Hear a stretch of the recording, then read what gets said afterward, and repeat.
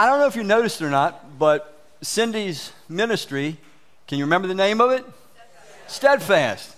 Do you know the name of the series? Steadfast. Yeah, isn't that amazing, the way that just worked out? Again, we are very excited. We've watched this vision in Cindy's heart for so long now, and Cindy's been a part of this church for probably over 25 years, and it's exciting to see her right finally at the edge, and boy, has she been tested as far as, you start something, you have the vision burning in your heart, but then really bringing it for its initial start, it can be very complicated, very discouraging. Anyway, I want to introduce you to somebody that many of you will know. Anybody know who this is? The Masked Magician. Now, some of you probably saw this guy back around 2011 or so. The Masked Magician came on TV, and each week he would do one of these phenomenal tricks that the biggest magicians do, but he would then do it, and then he would show you the trick. Now, imagine you're one of these magicians making lots of money off of your tricks, and of course the code of the magicians is you never ever tell anybody the nature of your trick, but the Masked Magician was giving away some of the biggest tricks that these magicians do. Why he was not kneecapped in the process, I'm not sure. Why one of the magicians didn't make him disappear, not sure about that either. But he got away with it. And he let go of all the secrets. He gave the foundational secrets of some of the biggest magic tricks that there ever has been. Now, later on, it was written that he really didn't give away the secrets. He only gave away certain versions of the secrets, but who knows.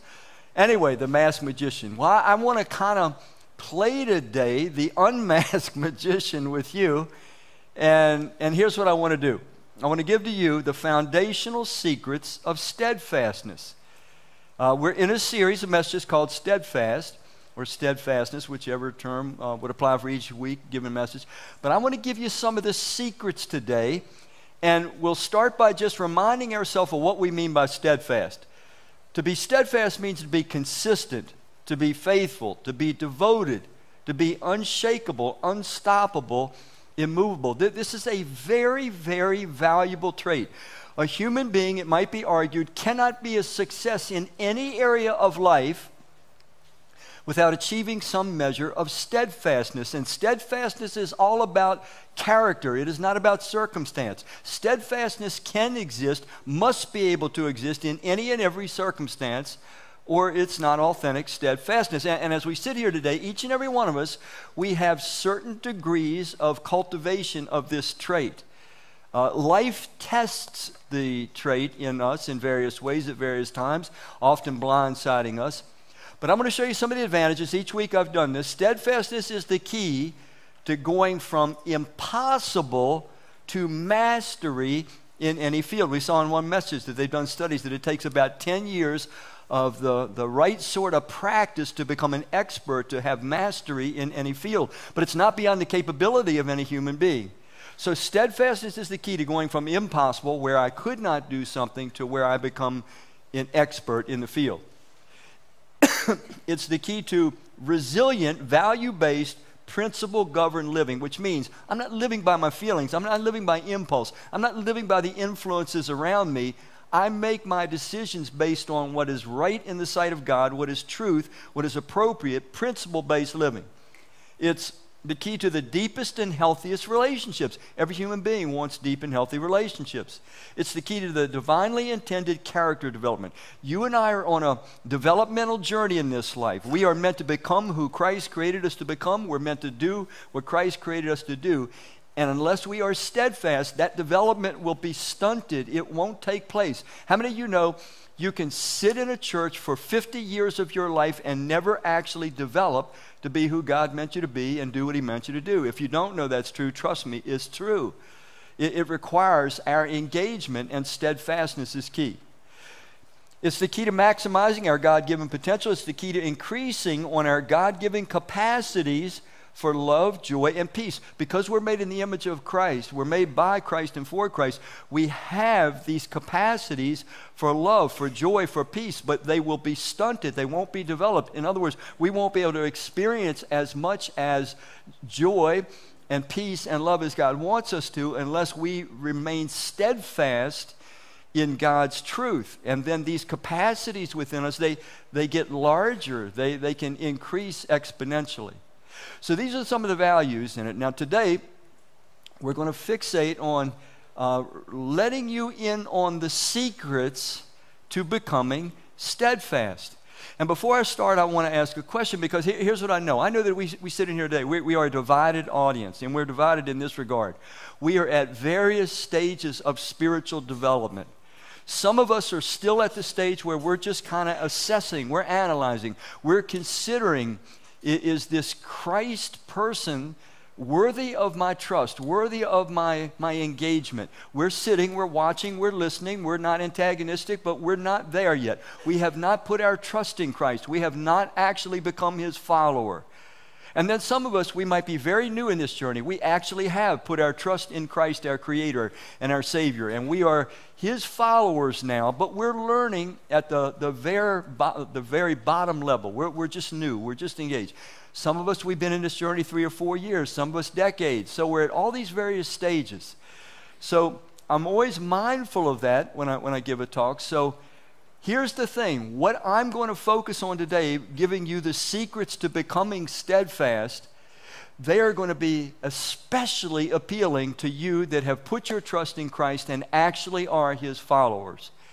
I hope it will be engaging to you that are not yet followers of Christ, but it might not be as much so. And here's the reason why. I'm speaking to you that are followers of Christ. Here's what I know about you. I know that if you're an authentic follower of Christ, you want very much to be effective as a follower of Christ. You want very much to be productive as a follower of Christ. And somewhere deep inside you, you want to, when you pass from this life to the next, you want to have confidence that when you get before the family that is in heaven, that you are going to be celebrated. You're going to hear that, well done, way to go. You want that if you're an authentic Christ follower. You want to be effective, you want to be productive, and you want to receive a rich welcome into the kingdom of heaven someday. And that rich welcome into the kingdom of heaven, it's not based on your or my works or good deeds outweighing our bad deeds. It's going to be based on we came to put our trust in Christ, we became his follower, and then we maximize the gifts and opportunities and learnings that God gave us to do those things, to invest our life in those things that count in the sight of God, that will count in the lives of others, that will count for all eternity. But you want to, if you're a follower of Christ, you want to be effective as a follower of Christ, you want to be productive as a follower of Christ, and you want to receive a rich welcome into the kingdom someday.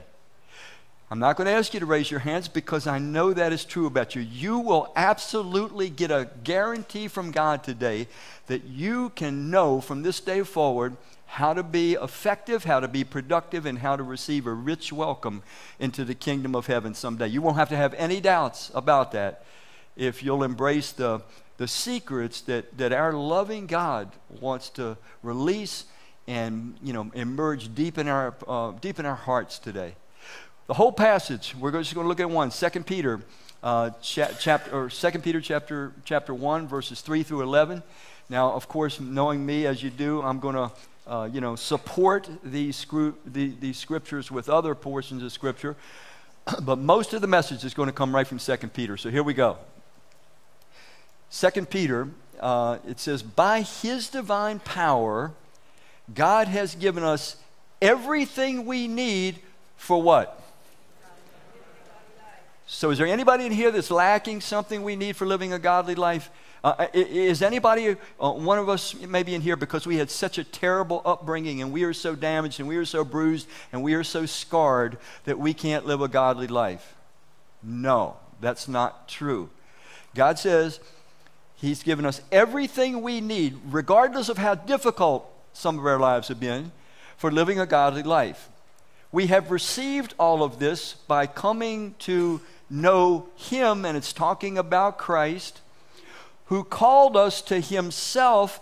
Now, how did Christ call us to himself? This is going to answer, but I'm going to give you a little bit more, because there are some people that unfortunately teach that God mysteriously and secretly calls some people to himself. And that call is irresistible. And unless God gives you that secret, irresistible call, you can never become a follower of Christ. That is nonsense. That is not supported by Scripture. That gives a terrible depiction of God. This passage is going to tell us exactly how God calls us. I'm going to add one to it. You can mark this down if you want. 2 Thessalonians chapter 2, verse 14. In that one, it says that God calls us through the message of the gospel, or the message of Christ. He calls through just telling us the truth about himself and about life.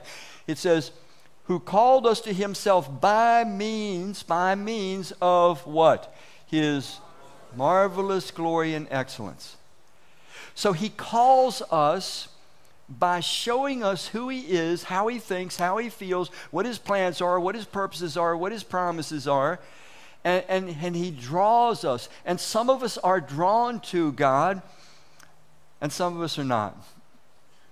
I've thought about this. Every human being that you and I will ever meet, every human being that's ever lived and breathed, what we don't know about ourselves is this.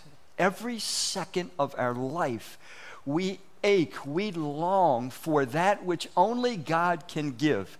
We express it in ways that we're not aware of. Sometimes we talk about we want to go somewhere where it's peaceful and quiet, and we try to enjoy certain safe and secure relationships as much as we can. But what we're really seeking is something that only God can give. We're looking for that perfect, peaceful, loving, safe, good place. And we're always searching for it. The truth be told, we're living in the matrix. We're in the matrix down here. We are led to believe this is as good as life can get. It's not. It's a lie. The real life is not the here and now. The real life is in the kingdom of God. It's the eternal reality of a place where everybody's safe all the time, where everybody's loved, where everybody's respected, where there is no sickness, sorrow, pain, or death, no conflict, no stress, no worry, no fear. This is the matrix, and there are dark forces that want to convince us this is all there is, and so invest in just this. But the truth is, the real life is the life that is eternal, and every human being is always seeking it. We just call it different things. We call it happiness, we call it excitement, we call it fulfillment, but it's the kingdom of God that we're really seeking. So he calls us to himself by means of his own marvelous glory and excellence. It goes on. And because of his glory and excellence, he has given us his great and precious promises. These are the promises that enable, notice that, they enable you to do what? Share in the divine nature. So God promises us forgiveness of sins. He promises us everlasting life. He promises his kingdom will come and his will be done on this earth. And these promises says enable us to share in his divine nature. Well, how do we share God's nature? Well, we start to think the way that God thinks. We believe what he says about reality. And we start to do the things that God does. And when we think the way God thinks and when we do the things that God would do, it changes our feelings and we start to feel what it feels like to be God. God's will is always good. It's always loving. It's always sacrificially devoted to the highest well-being and happiness of others. Not just immediate gratification, but the highest. And when we start thinking and doing what God himself does, we start to feel inside. And that's where I said earlier that love and joy and peace, these can grow exponentially. We start to experience what it feels like inside the way that God does when we start to think and live the way he thinks, the way he lives. So that we share his divine nature and we escape the world's corruption caused by human desires. We're kind of living in the matrix. We think, man, you only go around once in life. You better get every little bit of pleasure you can, any way that you can, because this is all there is. Maybe there's something on the other side, but nobody knows for sure, so you just better grab it now. So we're desire-governed, and that desire-governed life leads us into a life of experimentation, trial and error, seeing what works, and in the process, we are corrupting ourselves. We're decaying. We're degenerating. We're not developing. This life is meant to be a developmental journey where we find the truth about God and find the truth about life, progressively, and we start to walk and live the way God created us. It goes on. Excuse me, that's my first point. Goofed up there. So what that passage is talking about, it talked about how we're attracted, we're called by the attractiveness of God as he's revealed himself in Christ, and the attractiveness of his promises, they draw us. And so the first secret, okay, to steadfastness, the first secret to being effective and to being productive and to getting a rich welcome into the kingdom of heaven, it's intense attraction to God as he has now fully revealed himself in Christ. That's the thing we have to understand. We now know things about God that the angels in the past in heaven, face to face with God, could not know about him. They could not know about God's mercy, his forgiveness. They could not know about his sacrificial love. Only we have seen that now with Christ going to the cross, doing whatever it took to let us know we can trust him, he loves us, he's for us, and that his way and his word and his will is the only way that life really works. And that when we live contrary to his will, what he calls sin, we're just kind of hurting ourselves and hurting others. We're living discordant with our God-given image and nature. So, intense attraction to Christ. And this is where we need to stop for a moment. Churches are notorious for inciting intense attraction to heaven. Churches sometimes, you would think that that's all that God is in the transportation business. He mainly wants to get us from earth to heaven, but he's in the transformation business. He wants to restore his image in us. But intense attraction to Christ, I don't hear enough about this in churches. I hear churches talking to people that God wants to make these deals.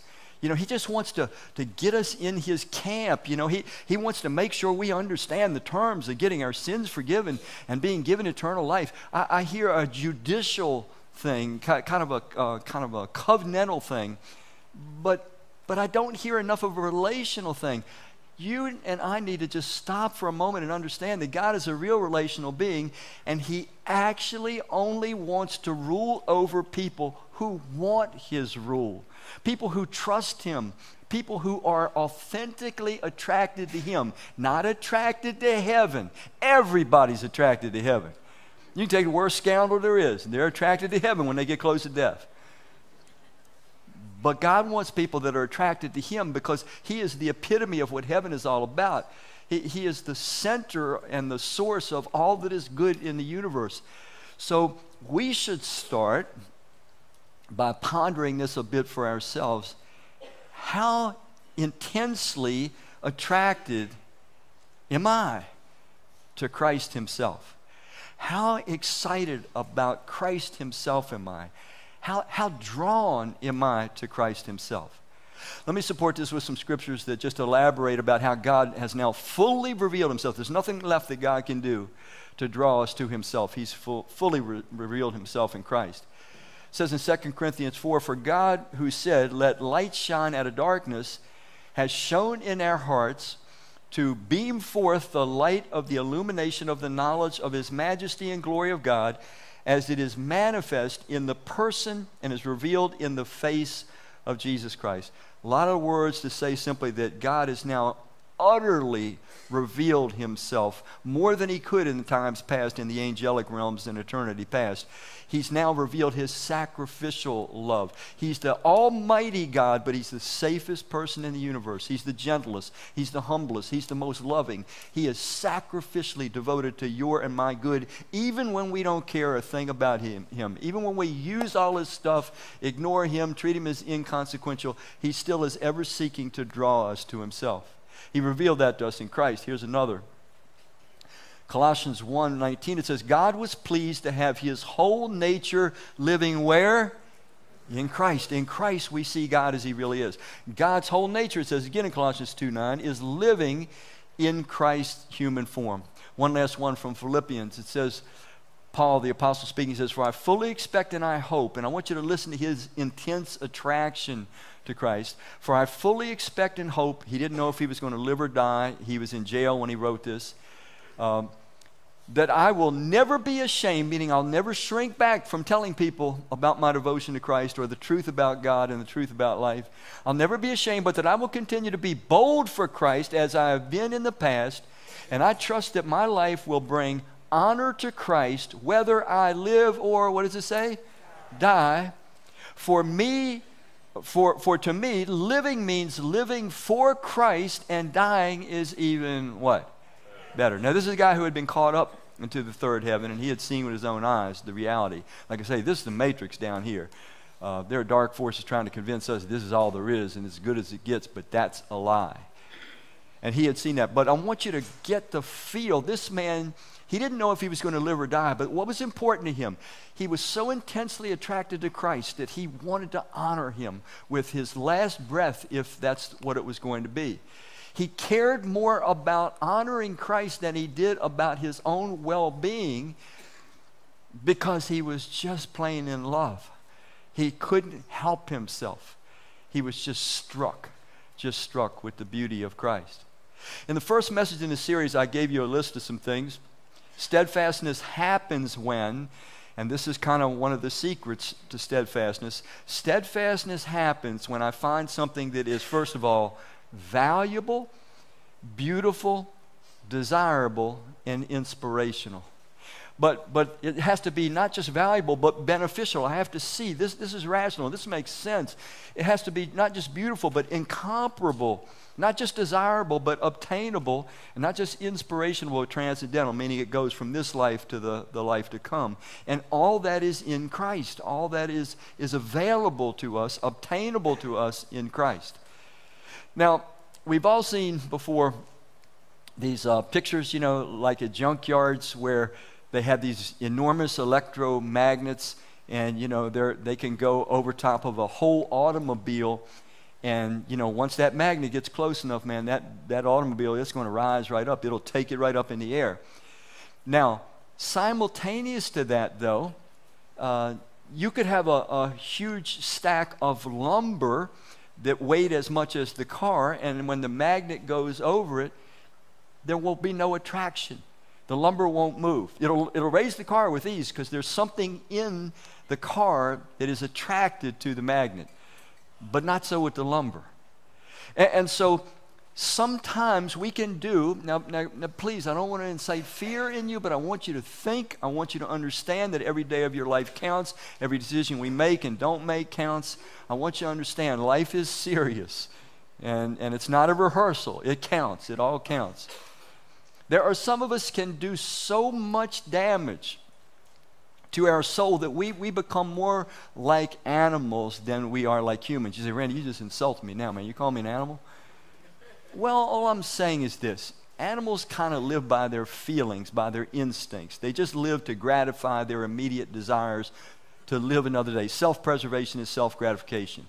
But that's the way many humans live too. And I can, in the process of experimentation with things, trying to just figure out what brings me the most happiness, the most pleasure, by breaking knowingly and unknowingly God's design for myself, which he calls sin when I do that, I can do so much damage to my soul that I become like the lumber, that even when God reveals himself in his self-sacrificial love to me, when he shows me the beauty of his kingdom, when he shows me the rational beauty and the beautiful logic of his will and his way for human life, I can hear all the advantages, all the wisdom of living the way that God designed me to live, but something has been so destroyed in me that I'm no longer attracted to Christ. I'm no longer attracted to God. Now, the irony of that is this. We human beings have this design built into us to be drawn spontaneously toward that which is actually beautiful. I had somebody telling me one time years ago that they went on this trip to Yellowstone Park, and a bunch of people were on a bus, and they said that when they got to this one place where you could finally see the park, I guess, for the first glimpse, he said people, got off of the bus, and he said literally half of them just burst into tears. They couldn't believe what they were seeing. It was so beautiful. We know that there's something in human beings. You can go to a beach, or you can go to a mountain, or you can go to other places in nature in particular, and the beauty is just stunning, and it just reaches right down into the deepest part of us. We can't even do anything about it. It just creates this intense emotion and pleasure. Where does that come from? What are we comparing that to? We've never maybe seen the place before. Why does it move us so deeply? Why do we know that it's beautiful? Why do we even have this capacity to recognize beauty of a sort? We hear about on TV perhaps, very rare I might say, on a news program or something, about somebody who did something so generous, so virtuous, so self-sacrificial, so kind, so heroic, and we're moved by it, man. We admire it. Why? Why do we admire virtue? Why do we have a distaste, a disgust when we hear about people doing evil things and taking advantage of people and hurting people? Where does this come from? It comes from the fact that we are made by Christ and for Him. We have the image of God in us, but we can so damage that image that the beauty that's meant to attract us. In other words, when God revealed Himself in Christ, unless we've done irreparable deep damage to our souls, we will be drawn to Christ, just like we're drawn to those beautiful sunsets or beautiful beaches or beautiful virtuous deeds that people do. It's built into us, but we can so destroy it that, as I said earlier, not to insult anybody, we become more like animals than humans. And God can't even draw us anymore to Himself. Now, I don't believe for one second that that is the condition of anybody in this room, or you wouldn't be here. But I guarantee you know people like that. Now, that doesn't mean that it can't be turned around, but it's a dangerous thing to knowingly or unknowingly do damage to our souls for too long a time, because we're meant to be spontaneously attracted to that which is beautiful, and there is nothing more beautiful than God as He's revealed Himself in Christ. His kingdom and the beauty of the life that's going to exist there, there's nothing more beautiful than that. We're all drawn to that unless we've done severe damage to our souls. Let's go on to the second point. 2 Peter once again. So we're picking up just where we left off. We were in verse 4, now we're in verse 5, chapter 1. For this very reason, make every effort to add to your faith goodness, and to goodness knowledge, and to knowledge self-control, and to self-control perseverance, and to perseverance godliness, and to godliness mutual affection, which is kind of the brotherly love thing is what the Greek word there means, and to mutual affection love, that's the word for God's love, agape. So it starts off with make every effort. Now listen, we don't make every effort to earn our way into the kingdom of God. I said that earlier in the message, I'm going to say it again. The way you and I, if we want to be a part of God's forever family, we want to enter His kingdom, God asks only one thing of us, that we're willing to put our trust in Him as He's revealed Himself in Christ, put our trust in Christ and become His fully devoted follower. Once we do that, His grace accepts us, our sins are forgiven, we are given as a free gift eternal life, we are safe, we are secure. However, from that point on, now God wants to get us healthy. Of course He does. He loves us. He wants us to start developing and to grow. He wants us to fulfill His original intention, which is a slow developmental process, becoming more and more like Christ, your beautiful, unique self, but a Christ-like version of it. So please don't, when you read this, make every effort, don't think that you have to make every effort to earn your way into heaven. That is not what we're saying. Not at all. But when it comes to Christian development, when it comes to me becoming the Christ-like version of myself that God intended, I must, you must, we must make every effort. Now this goes against some thinking and some very poor teaching in certain circles. You know, maybe you've heard things like, you know, man, the key to life is you just gotta let go and just let God. You know, He'll just do it all. You don't do a thing. He just works in you and He works through you, and there is truth in that. But you and I will never develop at all. In other words, we could put our trust in Christ, become His follower, and then 50 years later, we would not be one small bit more mature in our trust in Christ. We would not be more Christ-like. We would be the very same we were when we first put our trust in Christ. We won't progress. We won't develop at all unless we make every effort. This is calling for intentional aspiration. I've got to aspire to want to be like Christ. I've got to want it. Jesus said, blessed are those that hunger and thirst after righteousness. Those are intense feelings. I have to want it. If I don't want it, and if I want it, I'm going to show that I want it. I'm going to make every effort. Then God lets us into a secret process that teaches us about steadfastness, that's going to show us how we can be sure we'll be effective as Christ followers, and assure that we'll be productive, and assure ourselves of having an abundant welcome into the kingdom of heaven because we lived our lives faithfully here. For this very reason, make every effort. Now, he gives this list of traits, and he keeps saying, add one to another. You know, add to your faith, your trust in God. Add goodness to goodness, knowledge to knowledge. And let me show you how this works. So we already have a trust in Christ. He says, now you need to add to your trust in Christ goodness. How do we do that? How do I add goodness? Do I just pray, oh God, make me good? Add goodness to me. And we wake up tomorrow morning, and the only thought that goes through our mind is good thoughts. And the only thing we want to do is do good to others. No. That's why it says make every effort.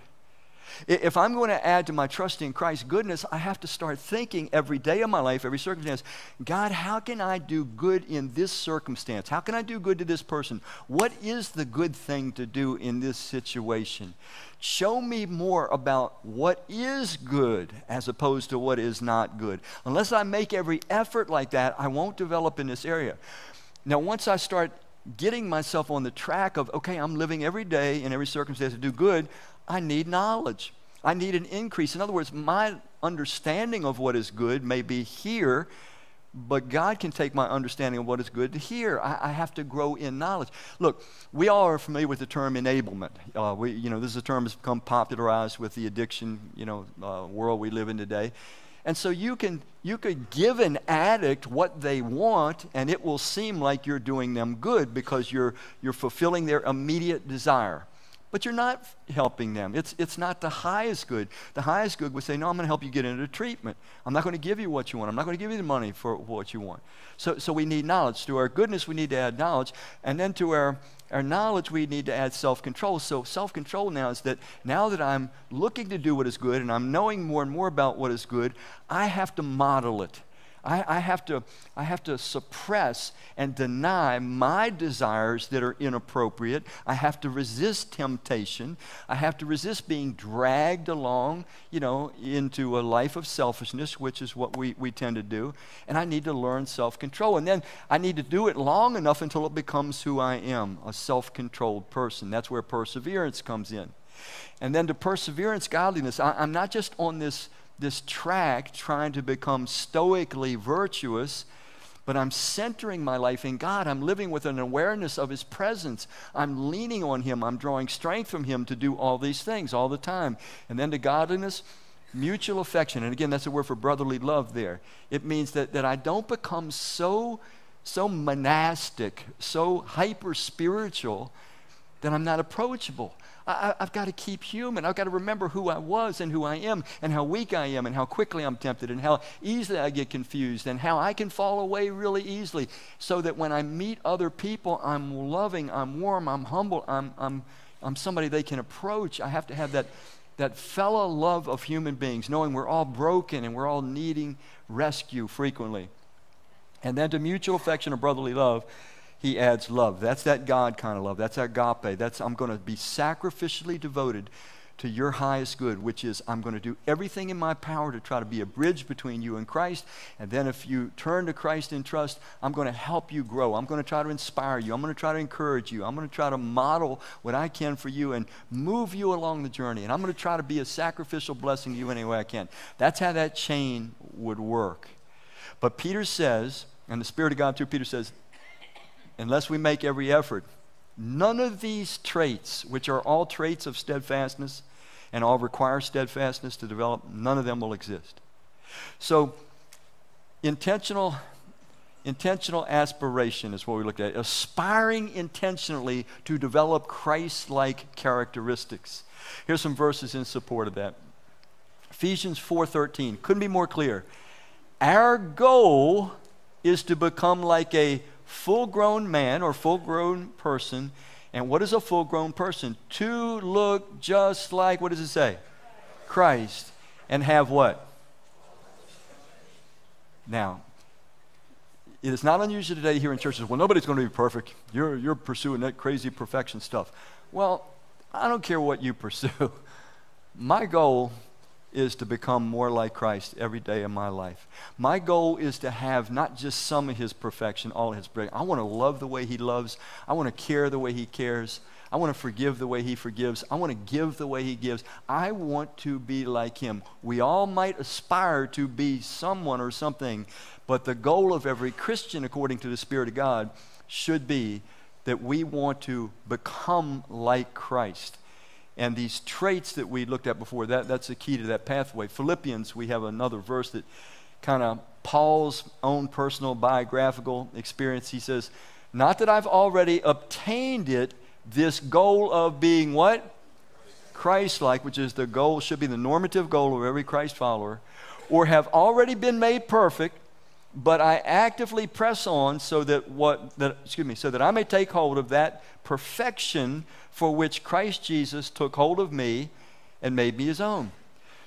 So I'm not saying that we are perfect. Paul was saying, here he was 20-some years into following Jesus. He's saying, I'm still not there. I'm still not completely Christ-like. But man, I'm pushing on. I'm pressing forward. I'm always trying to grow. I'm always aspiring intentionally to become more Christ-like. Every environment, every situation that you and I are ever in, I don't care what the pressure is, it allows us a context to develop Christ-like character. We'll never be in a situation in life where that is not available to us, if that's our goal, and that's what we're shooting toward.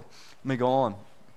Brothers and sisters, I do not consider that I have made it my own yet, but one thing I do, forgetting what lies behind and reaching forward to what lies ahead. So Paul is saying, this is a lifelong goal, to become more like Christ. Now here's that list of traits.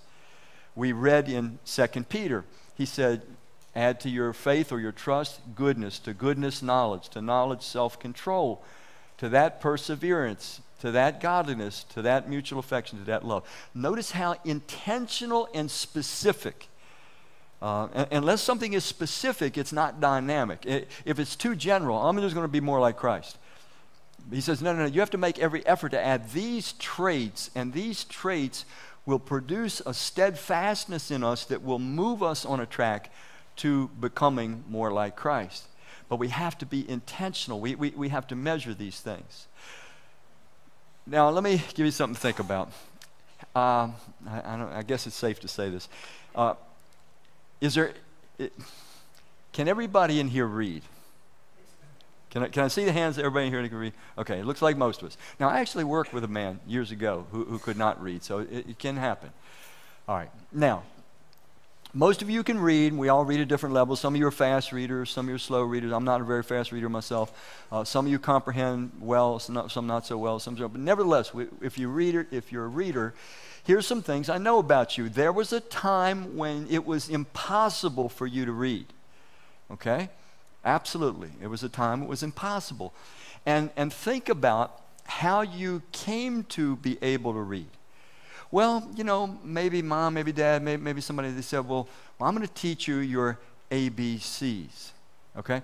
So I'm thinking, A, B, C, got it. That's good. I'm ready to go. But no. It's not ABC. You've got to learn 26 other letters, right? The alphabet is 26 letters. But you're still not ready to read, right? Because now each of those letters has got a code to it. You got another code. So the A can make an A sound, it's a vowel, or it can make an A sound, okay? The B, it's B, and on it goes. You have to learn the code for 26 letters, and all the vowels have two made it. So that's overwhelming. If you're a small child, like I once was, and you might feel, I give up, man. I'm never going to get this. This is too much. The ABC thing was pretty cool. So they tell you that little song, A, B, C, D, E, F, G, you learn your alphabet. But you still haven't learned the phonic part of it yet. And some of you still haven't learned phonics. You learn to read by memory, and you're handicapped. You get a new word, you're clueless, man. You don't know what to do. We phonic people, we know what to do. So you learn your phonics. B, B, B, pa, pa, pa, for the C, the K, and all that kind of thing. And then you get the tricky ones. The C is sometimes K, and the K is cut, and you're like, which one do I use? And it's hard. It's crazy. But then you get finally into small words. C-A-T, with a picture of a cat. D-O-G, picture of a dog. And you feel like you're on a roll then. Now I can read. And then you look at a real book, and all you see is all these lines that make absolutely no sense to you other than you've memorized the ABCs. So you realize, shoot, man, I got so much more to learn about this. This is overwhelming. But you persevere, you become steadfast, and then you have to start learning syllables. Instead of cat, you've got words with 2 syllables and 3 syllables. And then you have to learn accents. What part of the word do you emphasize and so on. And then you've got to learn to put it together in sentences. And then you've got to learn punctuation and on and go. And you're still not really reading so hot at that point. You've got to learn how to comprehend when you read and so on. So there is a process, but what I'm trying to get across, it's a very specific, a very intentional. If you aspire to read, you must go through this process, and you must nail these specifics. And that's what Peter was pointing out. Man, you got to add to your trust in God, you got to add goodness. And you got to add to goodness, you got to add knowledge and so on. Very specific. There's linkage between these things. Now, let's go on to the third part of this. 2 Peter once again. If, this is where I promised you earlier, if you possess these qualities, remember the list we just looked at, add to your faith, goodness to your goodness, knowledge, and so on. If you possess these qualities in what kind of measure? So you not only possess them, you have real trust in Christ. You are good and becoming better. You are ever seeking to do good. You do have increased knowledge of what goodness is and so forth. If you possess these qualities in increasing measure, they will keep you from being, remember I told you, you'll be effective and you'll be productive. They'll keep you from being ineffective and unproductive in your knowledge of our Lord Jesus Christ. Which means a person can have knowledge of the Lord Jesus Christ. Know that He's the creator of the universe. Know that He's the most beautiful, wonderful, trustworthy person in the universe. Know that He sacrificially gave Himself to bring us back to Himself in trust. Know that He offers forgiveness of sins and eternal life. We can know all about Him. We can quote verses and still be ineffective and unproductive. Okay? Because we need to possess these qualities, and they need to be growing. Let's go back to the reading analogy again, So once you start learning the words and you start putting together sentences and all like that, you can still increase it because you have to learn now vocabulary. Remember that? Here's your 6 new words for this week, And it's just endless. It's like, you're beating on me again. Now I got to learn more words. I got to memorize them. I got to remember what they mean. I got to know how to put them together in a sentence. But if we do that, it increases and it's measurable. We'll look at that in just a bit. So let's go on.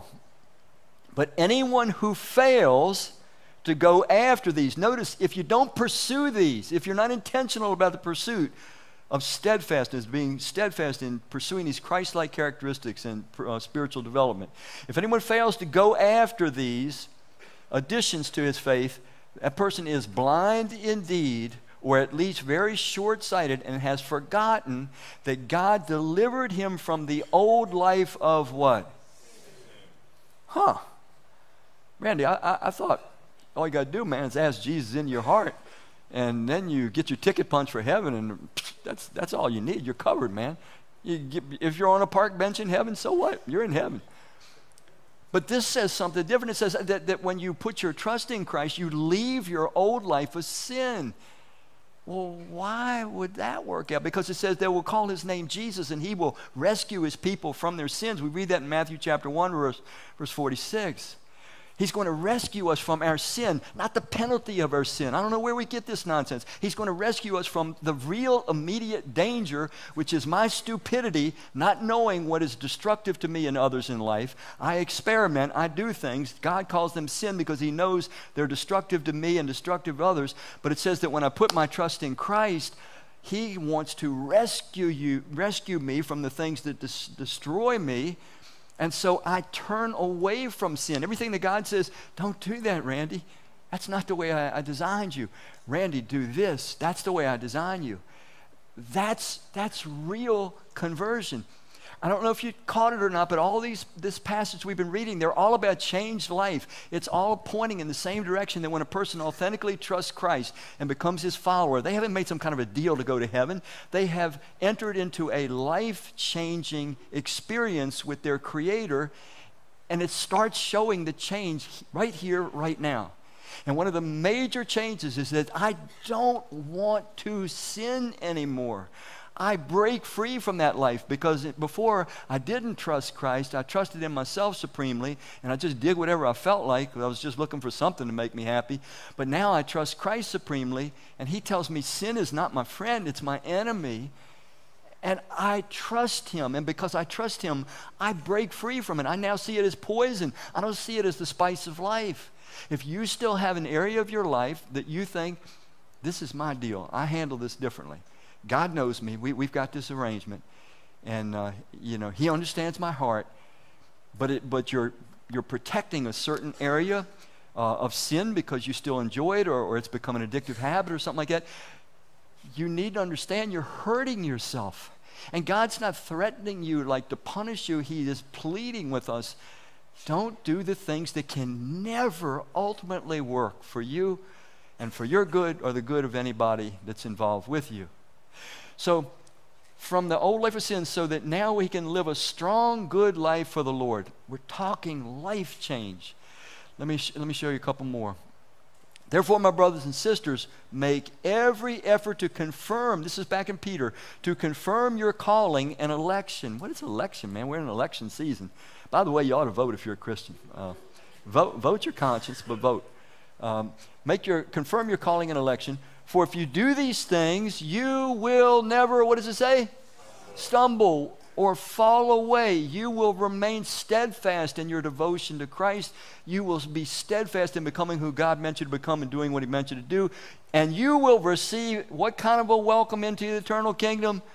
A rich welcome into the eternal kingdom of our Lord and Savior Jesus Christ. This is what I promised earlier.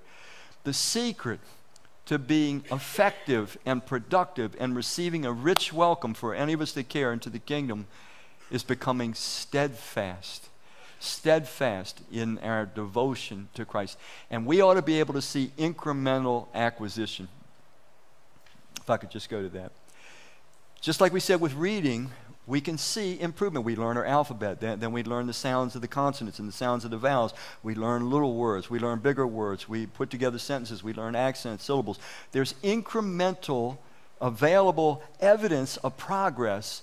We're actually acquiring Christ-like attributes is what I'm really talking about. Let me share a few scriptures and we'll get ready to close out. 1 Corinthians 3, it says, and we all who with unveiled faces contemplate the Lord's glory. Contemplate means I'm thinking about the way Christ thinks. I'm thinking about the way Christ behaved. I'm thinking about his personality and his attributes and his traits and his interactions. We contemplate the Lord's glory. Unless we do that, we won't experience the rest of it. Are being, what is the word? Transformed. Actual change. I'm not the guy I used to be. You're not the guy or gal you used to be. Unless God's truth is changing the way we actually think and the way that we actually live, we haven't actually encountered God on a trust level yet. We're still on the outside kind of looking at things and figuring out if we want to give our life over to these things. We contemplate the Lord's glory. We're being transformed to his image with ever-increasing glory which comes from the Lord who is the Spirit. So here we're talking about concrete, measurable character changes, lifestyle changes, ideas, habits, ways of thinking, ways of doing things. One last one, Romans 12, it says, don't copy the behavior and customs of this world. This world, like I said, remember, it's the matrix, man. The real world is the eternal one.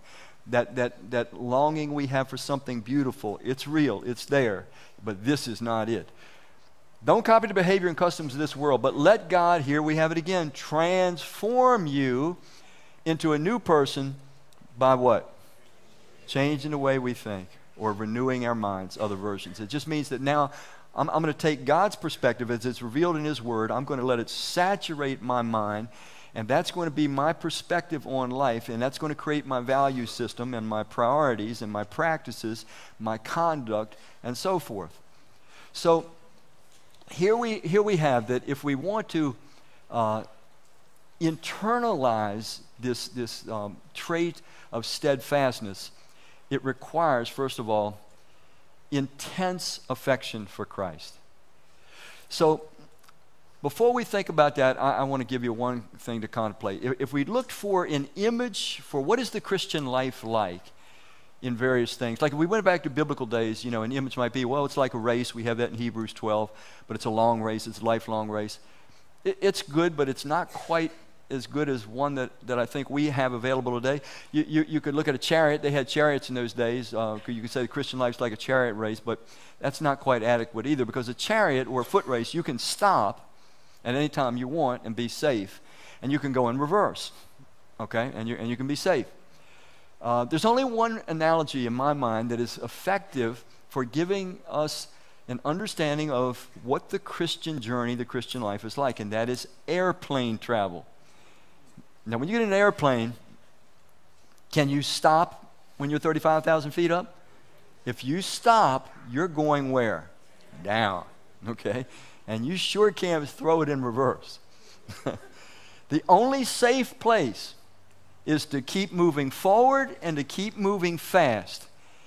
And that's what Peter was getting at. He's saying, unless you're continuing to grow, unless you're continuing to be specific about your development and measure your development and pursue with a clear mind Christian development, you're going to be going down. Unless you move forward continuously to the last breath of your and my life, unless we're continuing, we're going down. You can always know that. There's no pauses that are safe, because when we start to pause, we start to go down. If we want to be those that remain steadfast in our devotion to Christ, if we want to be those that don't fall away, that don't stumble, we've got to keep moving forward for all of the journey of our life. Let's do a checkup on ourselves. What excites you right now? What does your heart beat fast about? What do you spontaneously, intensely pursue? What has your heart? What has your affection? Somebody said, you know, be careful what you set your heart on, because you'll probably get it. What is it that you give your affection to right now? Is it Christ? Does he have the center of the intensity of your affection? Because that will matter in your journey. What about when it comes to development? Do we have a clear picture of what we're pursuing as far as Christ-like development? And how carefully do we measure our progress? Now, I'll say, measuring developmental progress is sometimes difficult. Sometimes you have to look back on a 3 to 5 year window, and then you can see it. If you look in the immediate present, it's hard. It's kind of like the kid that would go to the door, you know, they mark there's little lines on the door, and the kid goes up there every day. I'm not growing, I'm not growing. Measuring our spiritual progress can be a little bit like look at it in 3 to 5 year windows, or talk to those that know you and give them permission to be brutally honest. But we ought to measure, are we growing? Yeah. Because it should be that we are possessing those qualities. Remember he said that, and we are possessing those qualities in increasing manner. If we're not, then it might just be that no matter what knowledge we have of Christ, we're going to be ineffective, we're going to be unproductive. We won't receive a rich welcome into the kingdom, and we are very, very vulnerable. You have no idea what's coming upon the world, folks. You have no idea. We will be very, very vulnerable to being those that fall away when the pressure gets fully on. So, we all will answer those questions differently, and I hope so much that something in this message stirs you to say, you know what, I'm starting today. I'm going to get clear. I'm going to narrow my affections. I'm going to get very specific about what I aspire to develop and who I aspire to be like, and I'm going to start measuring my progress. I'm not going to look around at anybody else and measure by them, but I'm going to measure myself by Christ, by the Word of God, and I'm going to make sure that I am possessing these qualities and they're increasing. And I hope that'll be true. I hope we'll go out of here today with all of our hearts being like that. And if it's someone here that you came in, you're not yet fully convinced that Christ is trustworthy. I hope you'll make the decision to put your trust in him and become his follower. I promise you this, you will never, ever regret it. You might regret a lot of things in life. You'll never regret that. Amen. You can do that before you leave here today. Let's pray. Father, we thank you for the clarity and the specificity of your word. Help us now to take your truth, internalize it in our hearts, make the changes that you would lovingly want us to make. We just ask all these things in Christ's name. Amen.